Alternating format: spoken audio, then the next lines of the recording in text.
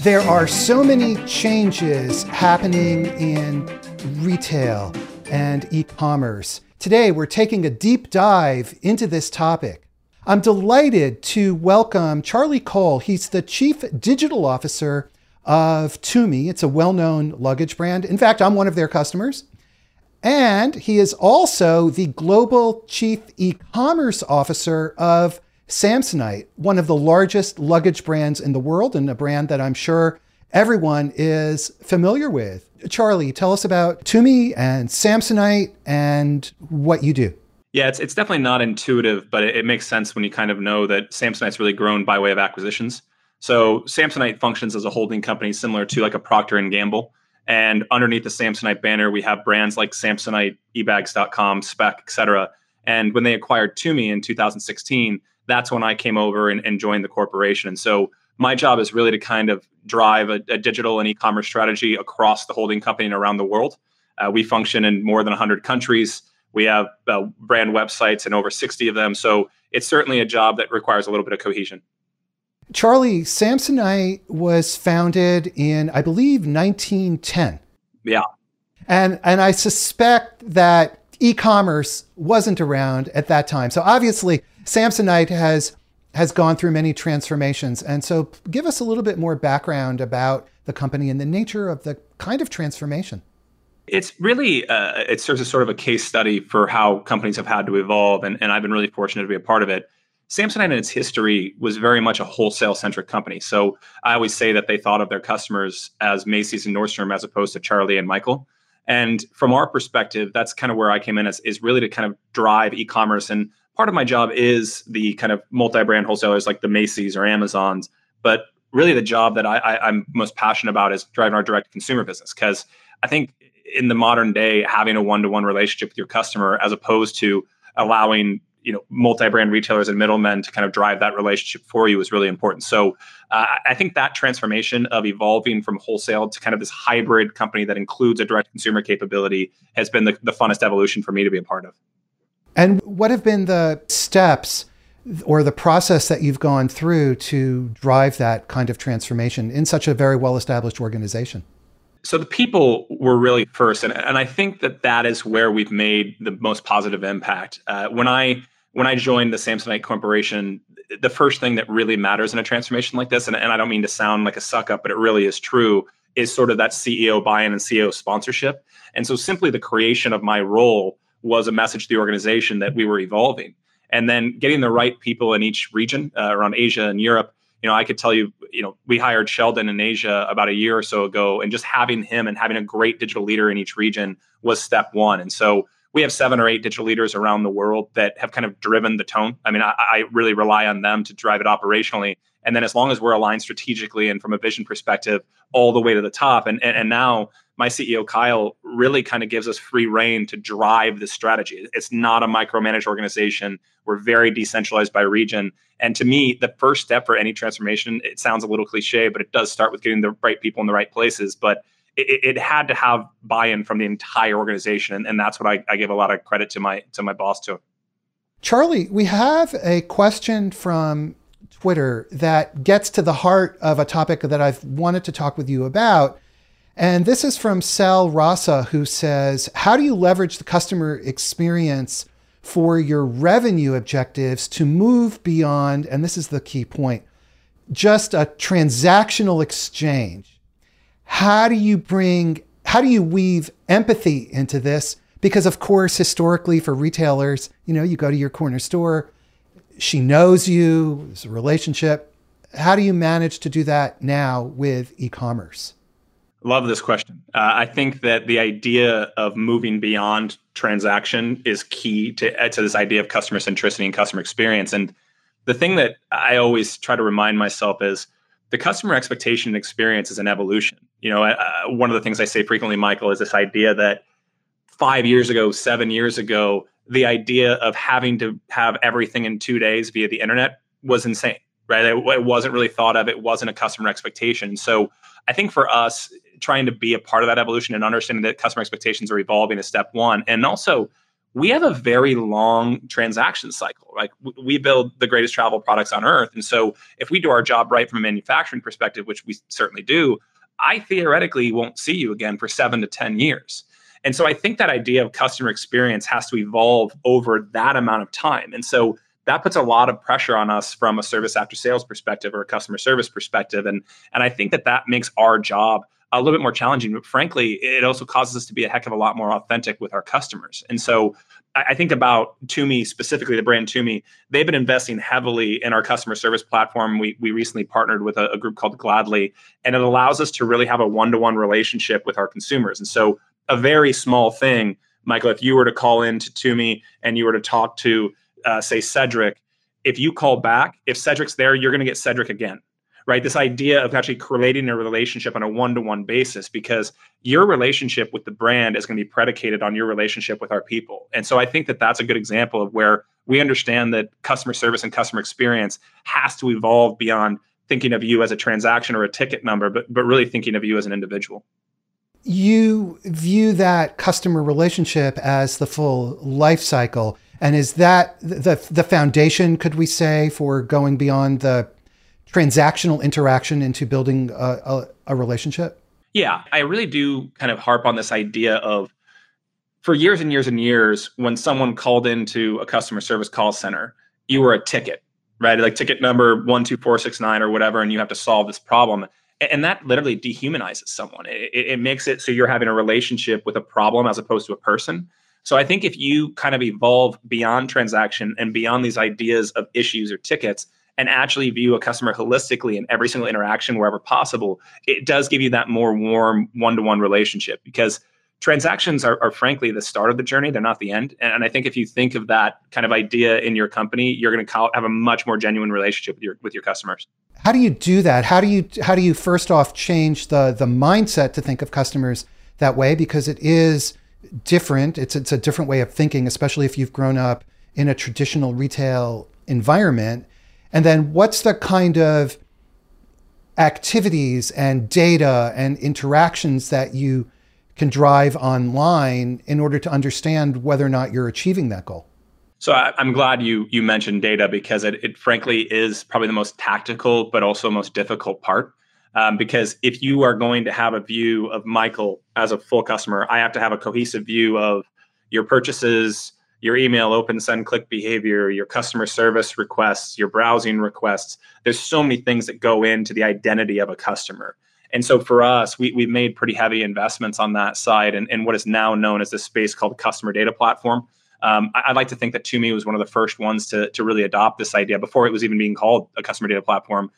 We installed a group called Agile One in 2016, right? So we immediately recognize the challenge of having a cohesive view. And that becomes the tactical part, right? And then when you get to the idea of, okay, now what? Now I know who Michael is. Now I know everything he's done.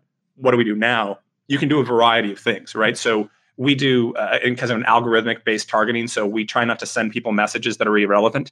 And so when we are sending, say, a message about women's backpacks, if you've done nothing in your history, both historically and recently, that would indicate that you're interested in, you don't get the email, right? So that's another very tactical thing around this idea of personalization and having a more one-to-one relationship with the customer. But now we start asking this question, and for me, it's what I'm really passionate about, and what we're working hard on is how should we use that data to give you a better experience when you've already bought something?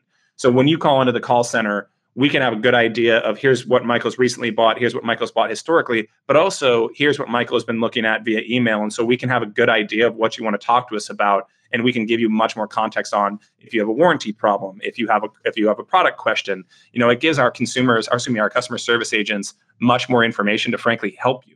Right. So I would say simply, Michael, start with it culturally, make a decision that you're going to be customer centric, tactically have a really good view of your customer data. And then from a more strategic perspective, make sure that you're actually using this data in a way to help the consumer, regardless of if that means another transaction or not. I think you have to really think about what is the goal of every customer interaction, as opposed to just driving sales through at a ad nauseum. We have another question from Twitter.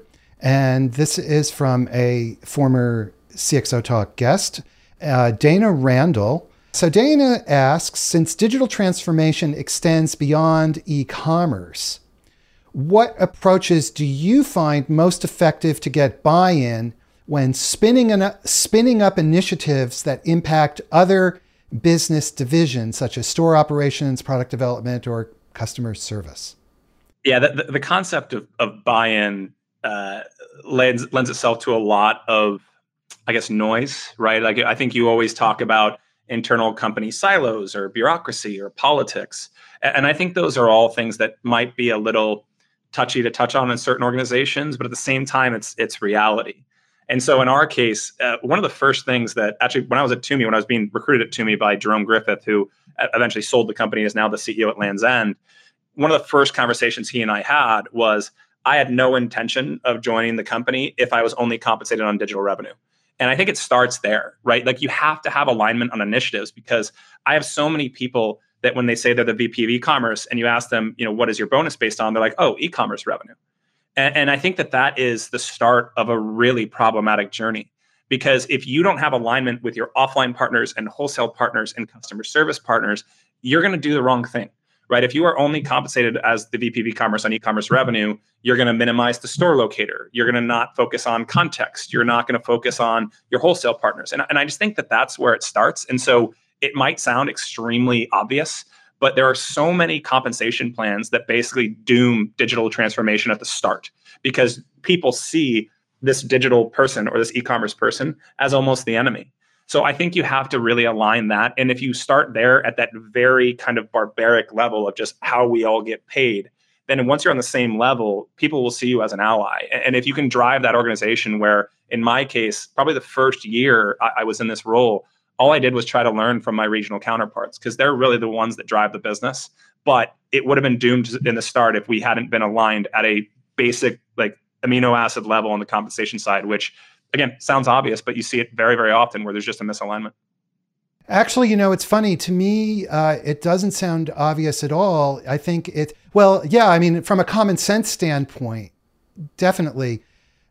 But how do you, let's drill into this a little bit more, because in an organization that is trying to drive revenue, which is all organizations, and the goal of e-commerce is to drive revenue, then how does one escape from having e-commerce revenue as your compensation metric? I would actually disagree on something, which is, I think it starts with the idea of e-commerce can't just be about driving revenue. And look, I'm a capitalist. We're a publicly traded company. We are held to revenue standards. So I'm not trying to say that that's not a part of it. But for example, when you ask in your organization, hey, who's responsible for online to offline traffic?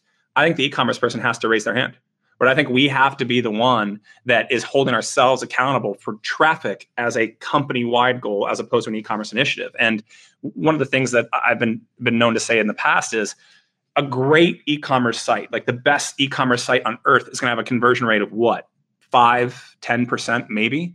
And so that means 95 to 90% of your job is this idea of making that traffic as useful and as powerful and as relevant as possible. I mean, you have to just make your peace with the fact that people still go into stores and people still go into your wholesale partners. So I think it does start, Michael, with the idea of, yes, e-commerce revenue is a goal, but it's not the goal, right? We have to hold ourselves accountable to more metrics, such as how many people come to the store locator page, such as how are we tracking online to offline attribution. And there's a lot of ways to do that. And I think that is the e-commerce department's kind of job. Number one, we sort of live in the numbers on a daily basis. But number two, if you do make an effort to think of your digital strategy as cohesive, you will get organizational buy-in. But it takes with the idea of evolving beyond revenue. What are the other kinds of metrics beyond revenue that reflect the nature of the ongoing relationship with the customer? Especially in your case, if you build, I'm also, by the way, a Hartman customer. And so as a customer of Hartman and Tumi, I'm listening to this very carefully. But how do you drive that relationship beyond just revenue when, as you said earlier, a person buys luggage, they come into the store, say, once in 7 years? Yeah, and this is where it comes back. And you started the question, Michael, with metrics, right? And I do believe, and I have a predisposition to numbers, it's kind of what I love, but I do believe that you have to have more measurements than the classic e-commerce formula of traffic, conversion rate, and average order value, right? Like that's great. Like that is important. That is how you drive revenue and profitability. I get it. But we are constantly working with our partners to kind of understand how can we correlate whether or not we drove store traffic. So I talked about that. Google and Facebook are now offering some pretty good options there where you can start to hold your advertising accountable in a more full funnel way.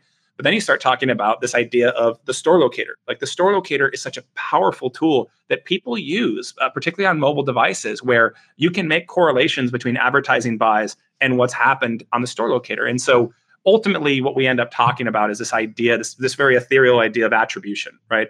Top of funnel, bottom of funnel, mid funnel. All of those various sources of traffic or people coming to your website should be treated differently, right? And so the idea is this: when you send out an advertisement and you were to walk, it's the equivalent of walking down the street, stopping a random person and being like, hey, do you want a backpack right now? And of course, most of those people are like, actually, no, I'm good on the backpack front.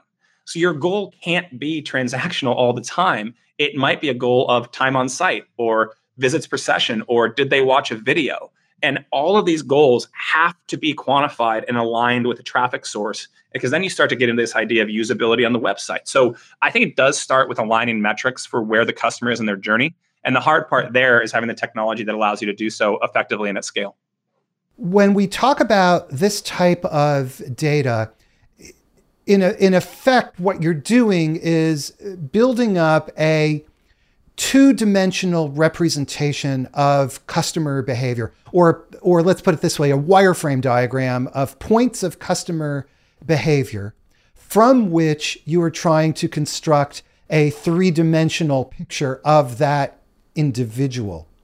Can you talk a little bit about how you make the leap from points of data to the human being for whom you must have understanding, caring, and empathy? Yeah, and it is tricky, right? Because you only know what you know.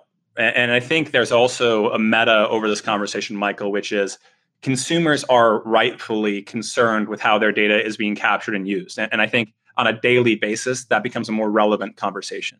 And so as you make those leaps, I think it's very important to remind yourself to not be presumptuous.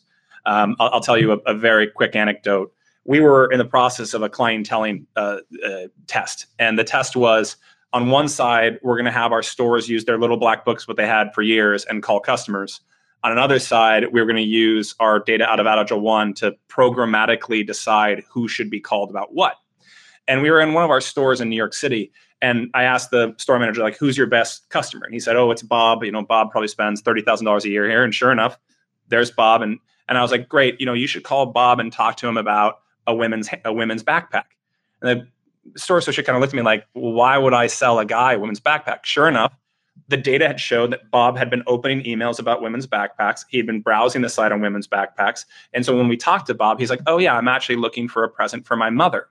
Now, I couldn't have got from data to present for mother, but I can use that context in a way to humanize the message I send to Bob. Like, hey, Bob, we're listening to you. We're trying to get you the right thing for what you're looking for. That's where I think you have to make those leaps, Michael. But you have to be very careful to not be presumptuous, because just because my data shows something, it doesn't necessarily give you the full context. So I think you use data to map where the customer is in their journey. You try to give relevant messaging based on that. But it's important to kind of avoid these leaps and jumps that some people make that frankly get a little too aggressive. How do you avoid it? It's the human nature is. Side of caution. I would say err on the side of caution is important here, because personally, I've been in the market for, my wife and I were having a conversation last night about trying to find a frequent flyer ticket to Sydney. I might be speaking at a conference there next year. And so if you looked at my Delta browsing session, I have been looking at Sydney, and we've been trying to move around dates to find ones that we can use on miles so my wife and daughter can come with us. But frankly, I'm actually not that far down the buying journey yet. I haven't even made the decision where I'm going to purchase. So if Delta started hammering me with message saying like, buy a flight to Sydney, it's probably going to turn me off. You know what I mean? And so that's what I mean about kind of erring on the side of caution. Just like if Delta sent me something saying like, hey, do you want to set up a alert when Sydney frequent flyer miles drop? I'd be like, oh yeah, that'd be helpful. And so it's this idea of kind of erring on the side of caution and not treating your customers like, as to you point, as just a transaction. And we have another great question from Twitter. This is from Arsalan Khan, who is asking, it's a great question. How do you create a seamless channel from offline to online and vice versa? So I'm not going to be redundant. I do think compensation is important. I do think personalization of message is important. But I would also question the word seamless a little bit, right? Because I do think it's important that you appreciate the channels as individual channels, but also as a cohesive company, right? And so when someone walks into the store, do they expect the exact same experience as somebody on a website? I would argue no, right? I would argue there actually is an idiosyncratic difference between the two. And so I think there are certain things that need to be consistent. Your brand point of view needs to be consistent. Your messaging needs to be consistent. I'll say another thing, your pricing needs to be consistent. I think where you really break the customer journey, specifically with our Tumi, when I joined Tumi, Tumi was on sort of this dangerous journey of, hey, we need to make more money, have an online promotion. And it's a tried and true thing. You've seen brands hurt by doing this over and over and over again. And one of the first things we tried to do was align the promotional calendar between stores and websites. Now, look, that's really hard, right? It's really hard to put that genie back in the bottle. But that's a small example of what I do think should be seamless. But then when you're in the store, you have such an opportunity to have a more tangible physical experience of opening the bags and playing with the bags and actually talking to another human being in an active way.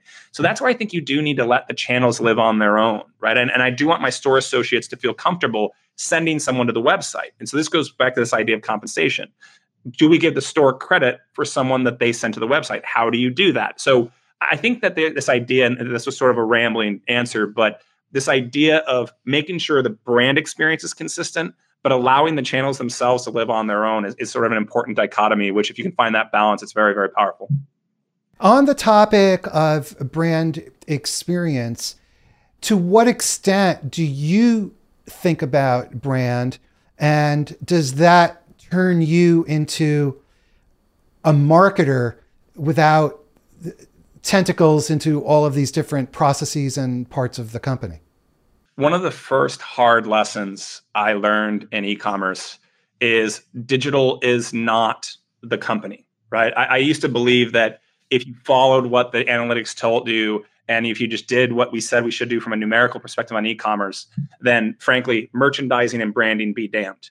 And, I was frankly very young and very arrogant. And what I've learned is that digital is at service to the brand and at service to the product, as opposed to the other way around. And it sounds a little bit, idealistic, but I think it's an important thing to remind ourselves as digital leaders. Like, I am there to support Victor, who's the creative director at Tumi, Latte, who's at Samsonite Europe. And these people know so much more about the product than I ever will. And so we're at service to kind of support their mission. So to answer your question really simply, Michael, I think we should always be at service to our brands. Our job is to butt up against it. And I always talk about this idea of guardrails. On one side, you have the brand. On one side, you have the product. Digital's in between. If I can widen them, if I can make our kind of message larger by giving feedback and telling what consumers are saying, that's a really powerful thing. But I never forget that, I'm working for our creative directors and for our product merchandisers as opposed to the other way around.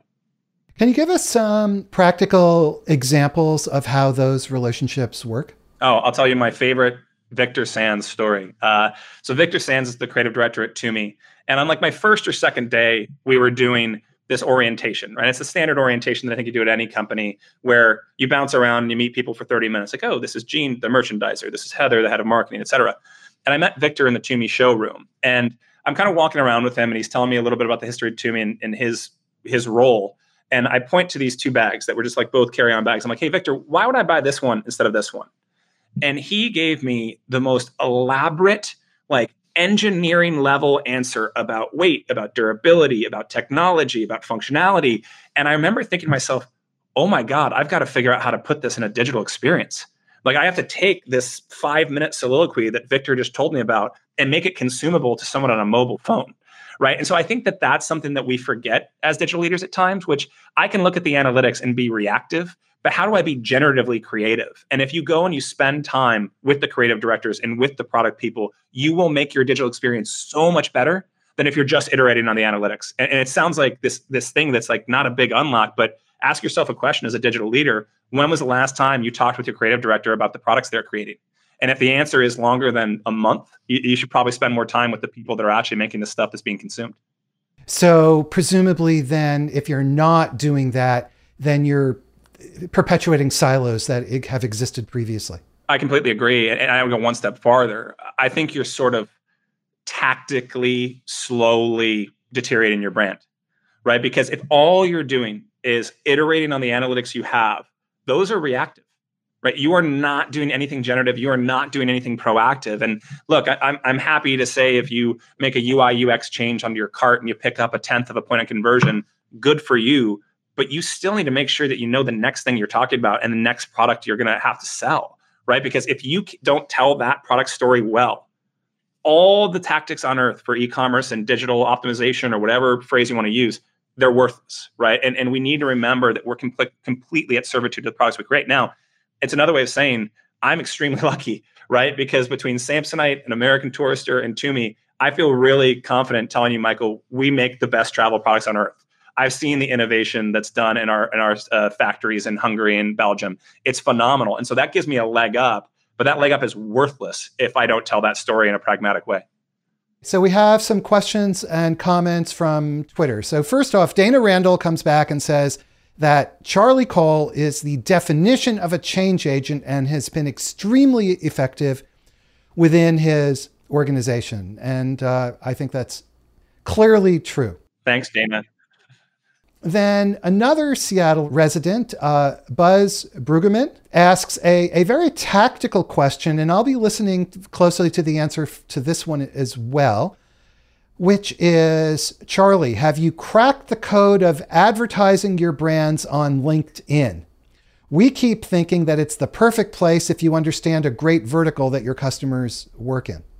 So I'll give a really honest answer. The answer is no, we haven't cracked the code. And I think for us, LinkedIn has, from my opinion, one major shortcoming, which is the ability to sort of test small and learn is sort of tricky. It's been a while since I've reached out to them, but the thing I love about other advertising channels like Facebook and Google, I can prove or disprove theories for a couple $100, right? And I think when you talk about building out your advertising strategy, I don't want to allocate $100,000 or $1 million to something that may not work. And I kind of think that's an archaic way of thinking in advertising. So I believe in LinkedIn as a channel. I personally use it a lot. And I think it's basically serves as my Rolodex at this point in my life. But I'm probably the wrong guy to ask on the advertising side, although I do believe in the channel. And we have yet another question. Arslan Khan again asks, digital leaders should align to business objectives, but sometimes lack of business IT alignment is due to culture, which is hard to change. And so I think that gets to the transformation aspect we were talking about earlier. And so let me extend that question and say, with the type of transformation you've been discussing, does it come from the top down? Does it come from the bottom up? How do you drive it? I think the fact that we reference the business IT relationship is something that should not be glazed over, because again, something I was guilty of in my past, and I try to remind myself and learn from my mistakes all the time, is treating your IT team as order takers, right? And I'm again extremely lucky. Andy Wells is our CTO, and I think at first it was sort of an interesting waltz to kind of learn where I started and he stopped, and where he started and I stopped. But the reality is this: you cannot, as a digital leader, whatever your title may be, you cannot be, hey, CTO, I need to do one-to-one marketing, install the solution. You can't do that, right? And I think that that's where people make huge mistakes. And so the cultural answer to your question, Michael, is really this idea of collaboration at the top, but also buy-in and implementation from the bottom. So I'll give you another real example. I referenced our relationship with Gladly. Gladly is a customer service platform. The people that are going to use that platform are our call center agents. So when we were doing the evaluation of the platform, it wasn't just me and a CTO sitting in a room and saying like, wow, this platform looks great. We had call center agents involved in that, right? Because I think we lose sight at times, because we have all these huge, amazing gadgets that allow us to do amazing things. Who is actually going to use it, right? Who's going to be the person pulling the levers in your ESP? Who's going to be the person using Visual Data Studio to analyze things? don't drive initiatives from the top down. You have to have buy-in, right? You have to have everybody seeing the same thing at the top and feel good that they're collaborating. But the evaluation of all these technologies and changes you're going to make sure to involve the people who are actually going to use the damn thing. And I think it's an area that we forget about sometimes and get a little too much gravitas because of our titles. Is that a cultural attribute at Samsonite, or is that your... Yeah, and I would go one step farther. I know I feel very comfortable saying this. I think Kyle, our CEO, and Reza, our CFO, would feel comfortable saying this. I don't think anything's really out of bounds in our company, right? I think we are very much a company founded on the golden rule. We always talk about this idea of do unto others, others do unto you. But the way we put it into practice is, if a retail store associate to me, like we have a store at Bellevue Square, just about 10 miles that way, if they emailed me and said, "Hey, I hate this about the website," my reaction is not going to be, "Well, who are you? You're not in the digital part." My reaction is going to be like, "This is someone who talks to customers live all day, every day. I need to listen." And so I think that is this idea of transparency. Like, transparency is a word that's overused, but just having people that are willing to reach out to me and tell me what they think we could do better is sort of the coolest part of our company. Where does innovation fit into all of this? Because obviously the nature of innovation is change, doing things differently than we did before. I think innovation is a tricky thing, right? Because if done properly, innovation in a tactical way means you're investing in something now that may change over time. And so that's risky, right? Because you put that in a P&L form, you're spending money and you're not making money instantly. People don't like that, right? Like, we all like to make money all the time, and that's the way we are. But in our company, the reason I'm talking to you from Voyager Capital here in Seattle, one of the things that we do that I think every company should think about is we have relationships with around 10 venture capital companies in the United States, about 5 in Asia, about 10 in Europe, and we're still working on kind of getting our network in Latin America. And I basically have those relationships because I want to know where they're spending their money. Right? I want to know what they see as investments, because these companies are predicated on the idea of predicting the next big thing. And so I want to see their technology pipeline all the time, right? So Eric here at Voyager can call me and be like, "Hey, we just invested in this company. Do you want to meet the CEO?" We have a relationship with Lightspeed down in San Francisco. I'm going to meet with Plug and Play in 2 weeks. So like, that is a key to us. But the important takeaway there, Michael, is this: you cannot rely 100% internally on innovation.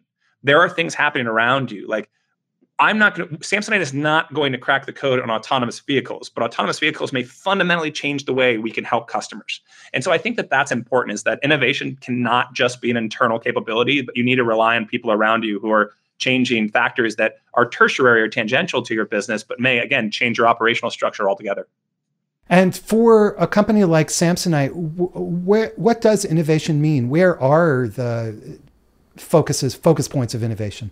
So I think what we're best at on the innovation side is actually in product, right? And I think, again, going back to my point of how this isn't what I do, but we have a team based outside in our factories in Belgium, and I reference our factory in Stuttgart in Hungary. All they're doing is trying to make better stuff, right? And it sounds like, of course they are. Like, why aren't we all doing that? But I think that's where innovation should start, and the majority of our investment should go into making our products as good as they could possibly be. So I think that's really our core, and that's what we're best at. And then for our side, what we do is we try to innovate to support those efforts, right? So all the stuff I'm talking about, one-to-one marketing, all the stuff we're talking about in customer service with Gladly, it's really at the core of making our relationships with consumers who are using these products better. But if I was to pick one, Michael, I wouldn't point to our team. I would really point to Paul's team and the innovation team on the product side. Okay, fair enough. We're almost out of time. And so let me ask your advice on a few different topics. Number one, for companies that want to become a data-driven organization, what advice do you have for them? Push data throughout the entire organization. So one of my favorite statistics that I can't remember where I read it, but I think it was 80%, 80, of Airbnb employees pull their own data, right? So this idea of an analytics team and they're the only one looking at data, it's archaic and it needs to be done away with, right? So I think you need to push analytics throughout the entire organization as opposed to have it siloed. One of the models that I've really liked, a friend of mine runs the analytics team at Starbucks, and what he refers to his team as, he has basically mercenaries that bounce in and out of different departments to help. But it's not like the siloed team. They're basically at the beck and call, if you will, of the marketing organization or the operations organization. And that's the way it should be, right? Because analysts are just that. They're analyzing something, but they need to have the full context of the business. So my advice would be, Michael, push your analytics downward, push your data downward, and make it accessible to everybody. And what are the organizational conditions inside the company that will enable a company to actually make the kind of mindset shift that you're describing? So I do think it starts with tools. And this is an area that, again, I gave a lot of credit to Andy, our CTO. Like if you have the right tools, like if you have a Power BI interest, or if you have, we use Microsoft Teams. I'm like going to lose my millennial street cred here because MS Teams is such a good product. And I really wanted to stick my nose up at it because it wasn't Slack, right? Because that's what you're supposed to use when you're a millennial is Slack. But these kind of tools is where it starts, because if data requires you to write SQL to get to it, it's never going to permeate the organization. It's only going to be the small subset of people that can use it. And so I do think it starts with tools. And then it starts with a culture where you use analytics, right? So there's this old adage of always bring data to the party. I think that's the cultural fabric you have to use. And if you have a data-centric organization and you have the tools that allow people to access it, I think you'll find it's fairly self-serving and in a lot of ways addictive. What about the sources of data? What's involved in figuring out the kinds of data that you should be looking at and then gathering that data? What's involved with that? I hope that's really kind of what the senior leadership is for, right? Like it's very easy to get access to data when it's all said and done. And that might sound anathema to some people, but it really is. Data is just a pipe of information. But you asked the question of what should you actually be looking at? I think that's where the senior leadership really needs to kind of sponsor that from a cultural perspective. And it goes back to a lot of the things we've talked about, which is moving beyond revenue and profit. Everybody knowing the business results are great, but everybody following the same sort of KPIs to get to that is much more important, right? And so I think that's where you need to have executive buy-in, and you need to have people really identifying like, hey, our big goal is $4 billion in revenue this year. But if we don't focus on store traffic, net promoter score, blah, blah, blah, we're never going to get there. So I think that should be a job of really kind of the senior team to drive it culturally. So you're talking, correct me if I'm wrong, it seems like you're just saying that the core strategies and the linkage of those core strategies to the metrics needs to be the senior management decision. Well, I think it needs to be driven and aligned with, but I would hope any good senior manager is getting feedback from around the organization. But I think it's really more the cohesion of the message, Michael, where if you have people saying different things on what's being tried to accomplish, that's where you have a problem, which is why I think it needs to be aligned at the very top levels, as well as kind of based on the feedback from anyone in the organization. So cohesion of the message around the types of goals that we're trying to achieve, and the data, the types of data metrics that will demonstrate whether we're achieving those goals. That's a key part of using data effectively. Yeah. And if you think about it this way, in a more kind of example form, if we say we want to be the most customer-centric organization in our space, okay, it's just sort of this almost throwaway comment that doesn't mean anything unless you say, how are we going to prove we're doing that? Right. And that's where kind of measuring things like customer satisfaction, net promoter score, and aligning on what those data points are that we are accomplishing this more visionary goal is important. If all you have is platitudes that sound like bumper stickers, you're probably not going to be very effective. But if you have actually an alignment on this is how we're going to hold ourselves accountable to these really big visionary statements, I think that's the key. And that's the cohesion that I was referencing. Charlie, as we finish up, any final thoughts?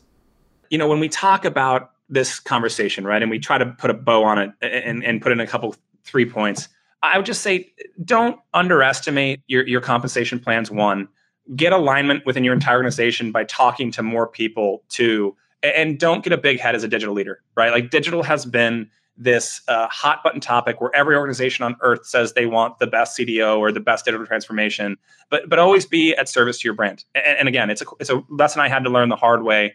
And it sounds a little bit fluffy, but I do think that's the core takeaways from this. But I really enjoyed it, Michael. I appreciate you having me. Okay. Well, thank you so much. We've been speaking with Charlie Cole. He is the Chief Digital Officer at Tumi and the Global Chief E-commerce Officer at Samsonite. Charlie, thank you again for taking your time on a Friday afternoon to join us today.